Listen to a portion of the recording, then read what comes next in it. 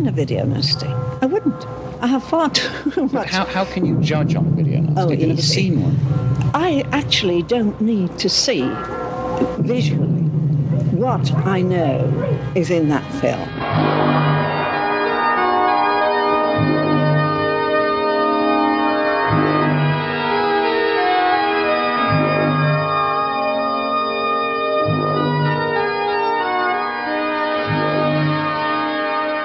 Hello there, and welcome to the Video Nasties podcast. My name's Christopher Brown.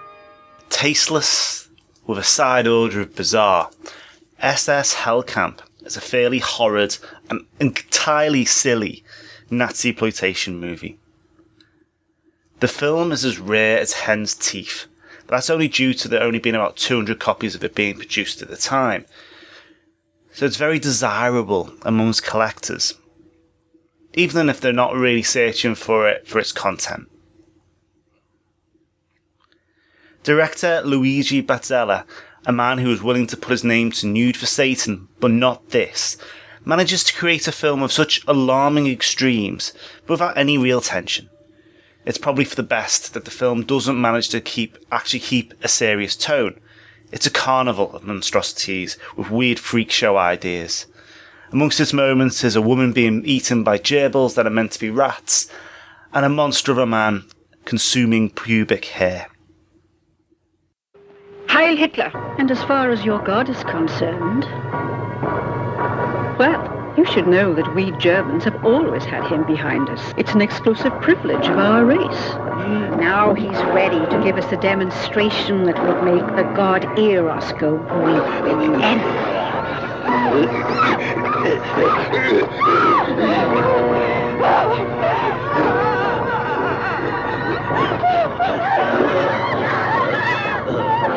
They've murdered Irene and arrested Christina and Don Lorenzo. Well, what are we waiting for? Let's get on with freeing them.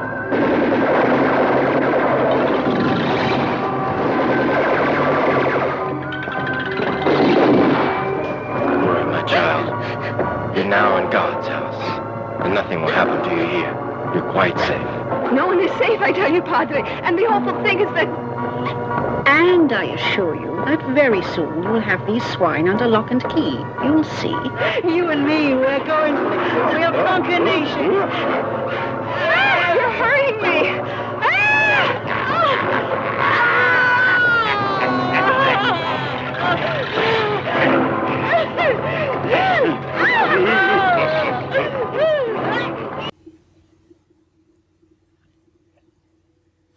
Set in a Nazi concentration camp where a woman scientist keeps crazed man cranked on aphrodisiacs, the film starts the means to go on, with a naked woman stripped and thrown into a cage with the rapist.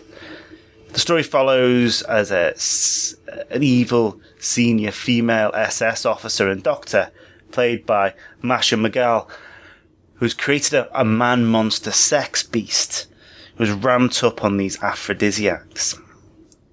While he's busy tearing his way through women and men and women in prisoners are forced to endure group interrogations, electric shocks, rape and beatings. In the meantime, a group of Italian partisans from the local village are preparing to attack the Nazi camp. Now he's ready to give us a demonstration that would make the God Eros go green with envy. Dr. Crash, I beg you, listen to reason. Don't go too far. Can't you be satisfied with the results so far? The price that the human race would have to pay could be too high. Your studies could create a biological catastrophe. Are you so worried? On my behalf or on yours? Nothing to say? Let's proceed. I'm certain that my creature will give you a demonstration of its virility that no human being could be capable of imagining. You will see, dear doctor, and appreciate the immolation of the chosen virgin, who, without realizing it, will be sacrificing herself to science. Very well. Open that door.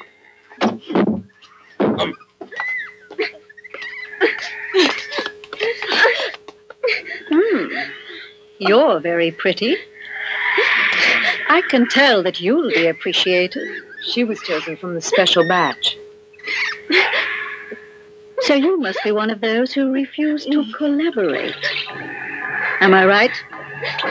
Well, now, you'll find out for yourself that we Germans aren't nearly as bad as we're painted, you know. Come on. Don't be frightened. I only want you to experience a moment of intense pleasure.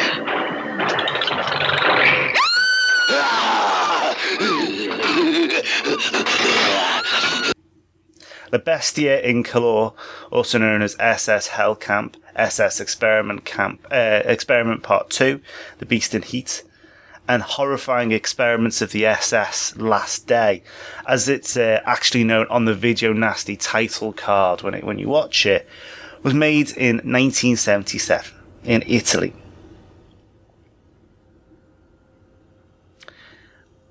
For me, there doesn't seem to be much point going into the detail of exactly how dumb a film it is. The film mixes painfully old stock footage, terrible dubbing, gunfights that wouldn't seem out of place in a schoolyard, and indeed one set. It's incredibly cheap. This single set is a laboratory with a cage in the middle, with some cheap costumes, poor lighting, and inept editing. The film actually contains reused war footage, much of it obviously shot on different film stock, and scenes from Quando Sonora La Campana, another film by the same director, Batzella. The lab scenes occupy about 40 minutes of the final movie, and several actors from Quando's Sonora La Panana were rehired to provide a link with the new footage. It seems a little obvious to point out, therefore, that if the film wasn't so offensive, it probably would have dropped off the radar by now. Indeed, before it was on the Nasties list, very few people had picked up a copy at all. It was released uncut on VHS in June in 1983 by JVI, banned in October 83 when it was added to the official Nasties list. It remained throughout the scare and became one of the rarest collectible DPP-39s. And indeed, the film is still banned in the UK, although no one's actually put a submission forward for it since the banning. I know I say that I don't normally criticise films for being poor, but it's difficult to kind of give you a proper feel for the film without pointing out exactly how amateurish certain elements of it are. So all this begs the question of how the film came into existence in the first place. The film actually duplicates the formula of the surprise hit Ilsa, She-Wolf of the SS, which was made in 1974, and its sequels, which popularised the Nazi exploitation subgenre again, particularly in Italian cinema. Macamagali's sexy yet cruel SS dominatrix is clearly painted on the Ilsa character that was played by Dwayne Fawn.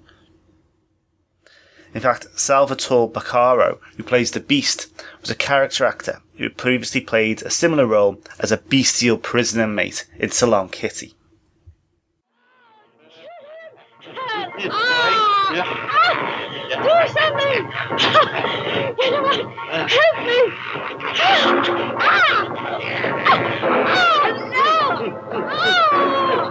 Help me!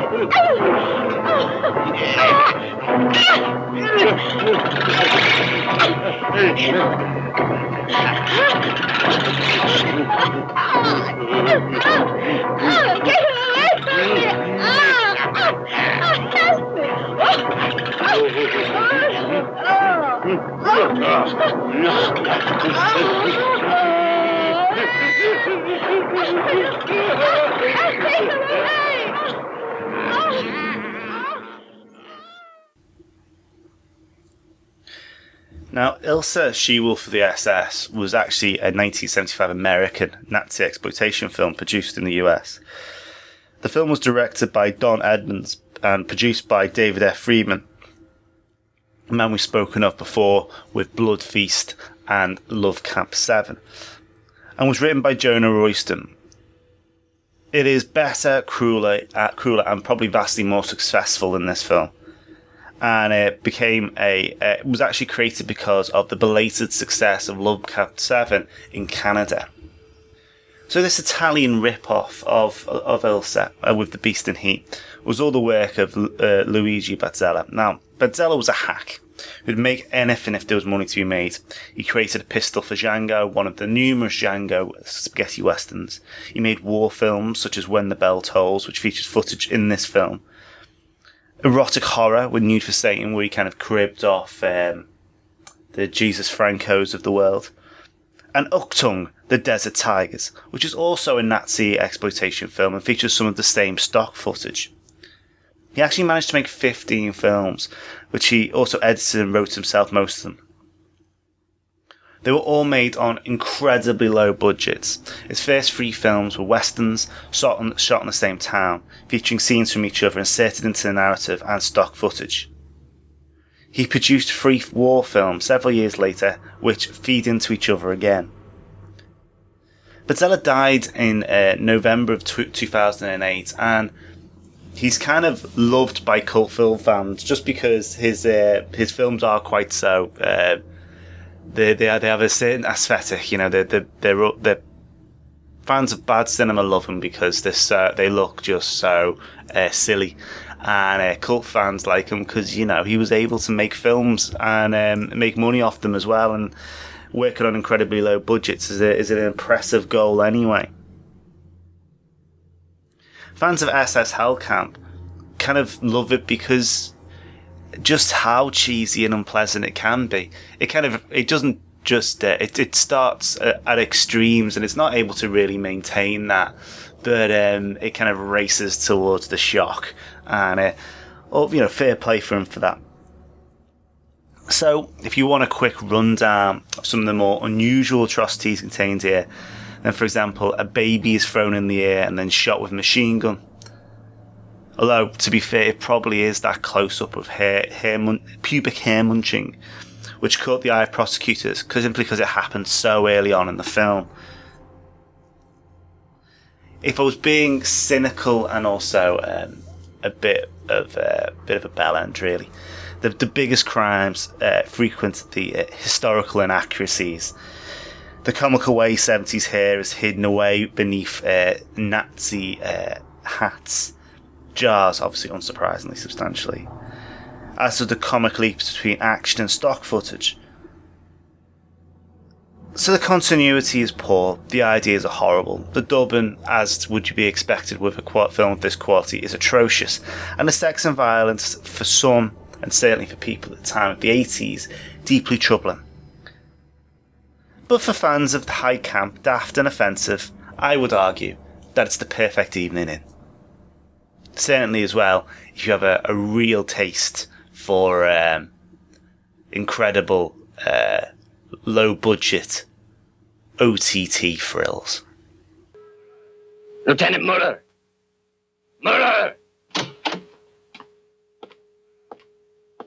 Yes, Captain.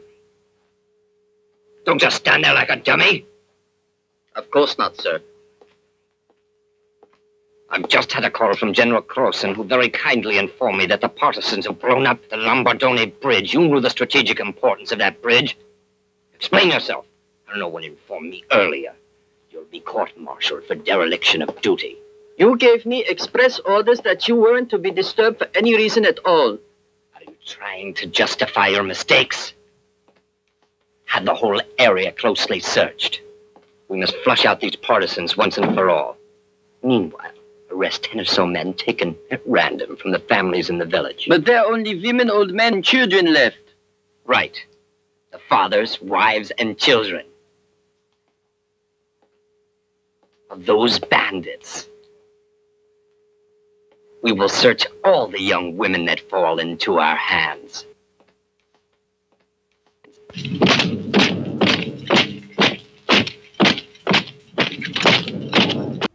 Righto, short but sweet this week. I kind of I've been talking a lot about this recently with Laura, who helps me with some of the editing and kind of formulate my ideas for the podcast.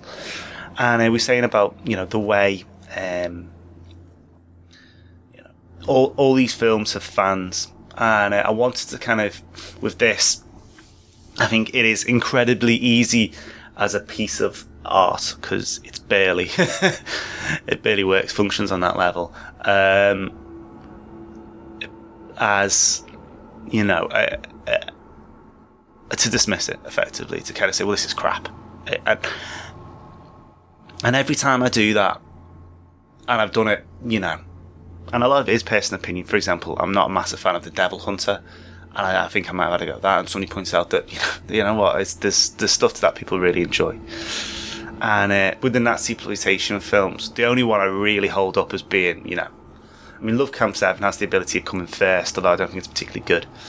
But, you know, I'm looking forward to doing SS Experiment Camp, because I just find it so, I mean, I enjoy that probably the way somebody would enjoy The Beast and the Heat if they're a fan of just being camp and stupid and daft. And, you know, that line between tasteless and obscene, and not this film isn't obscene, but it is, you know, tasteless. And I think it's good to kind of to talk about that a little bit, you know, and kind of get that feeling across, and to prove that, you know, people can dismiss the nasties as trash. And I didn't want to do that, and I don't want to do it still. You know, we're here to kind of, you know, talk about these films, and I think that's important. You know, just to give them their own time, you know, to kind of, and, you know, at least give you a feel for the experience of the film, even if it's not something you particularly want to watch yourself.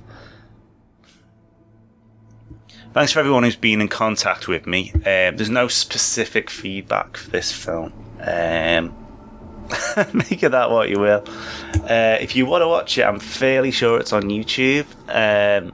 Obviously, because, you know, why wouldn't The Beast and Heat be on YouTube? So, you know, if at any point you're listening to this and you want to get in contact with me, please do. I'm happy to talk about any of the films on the list, really.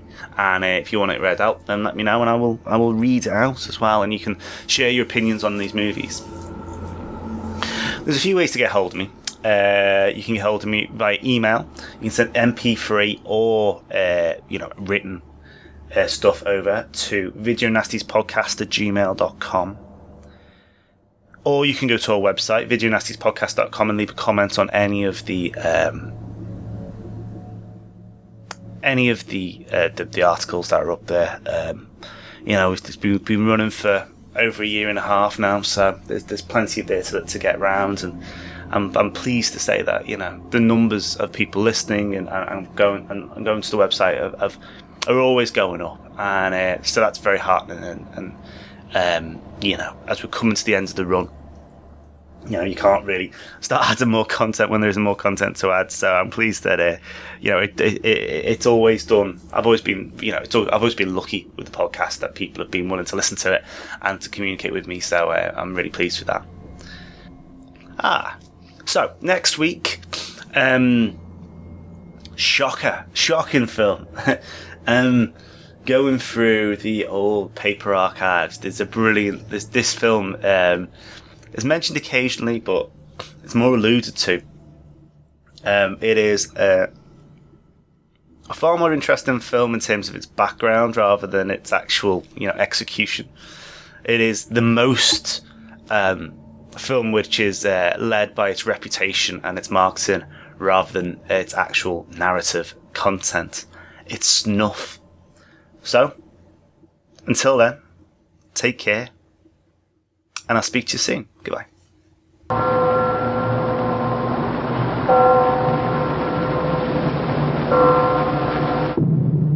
I have never seen a video nasty. I wouldn't. I have far too much. How can you judge on video nasty? You've never seen one. I actually don't need to see visually what I know is in that film.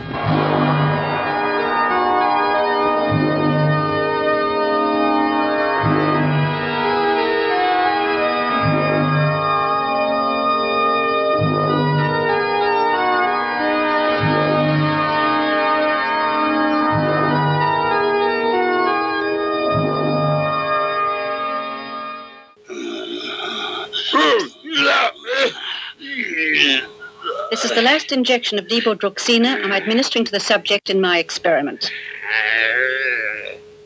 The effects of which should confirm precisely with the studies we've conducted up to this point. Don't you agree, Doctor? You seem to be perplexed. That is quite true. Because I think what we're doing isn't quite correct. No one can play God cynically trying to change the nature of a human being like we're doing here. You surprise me. You're actually preaching to me. I'd never have known that, despite your scientific mind, you have a priest's heart. No, Dr. Crash. I am a human being.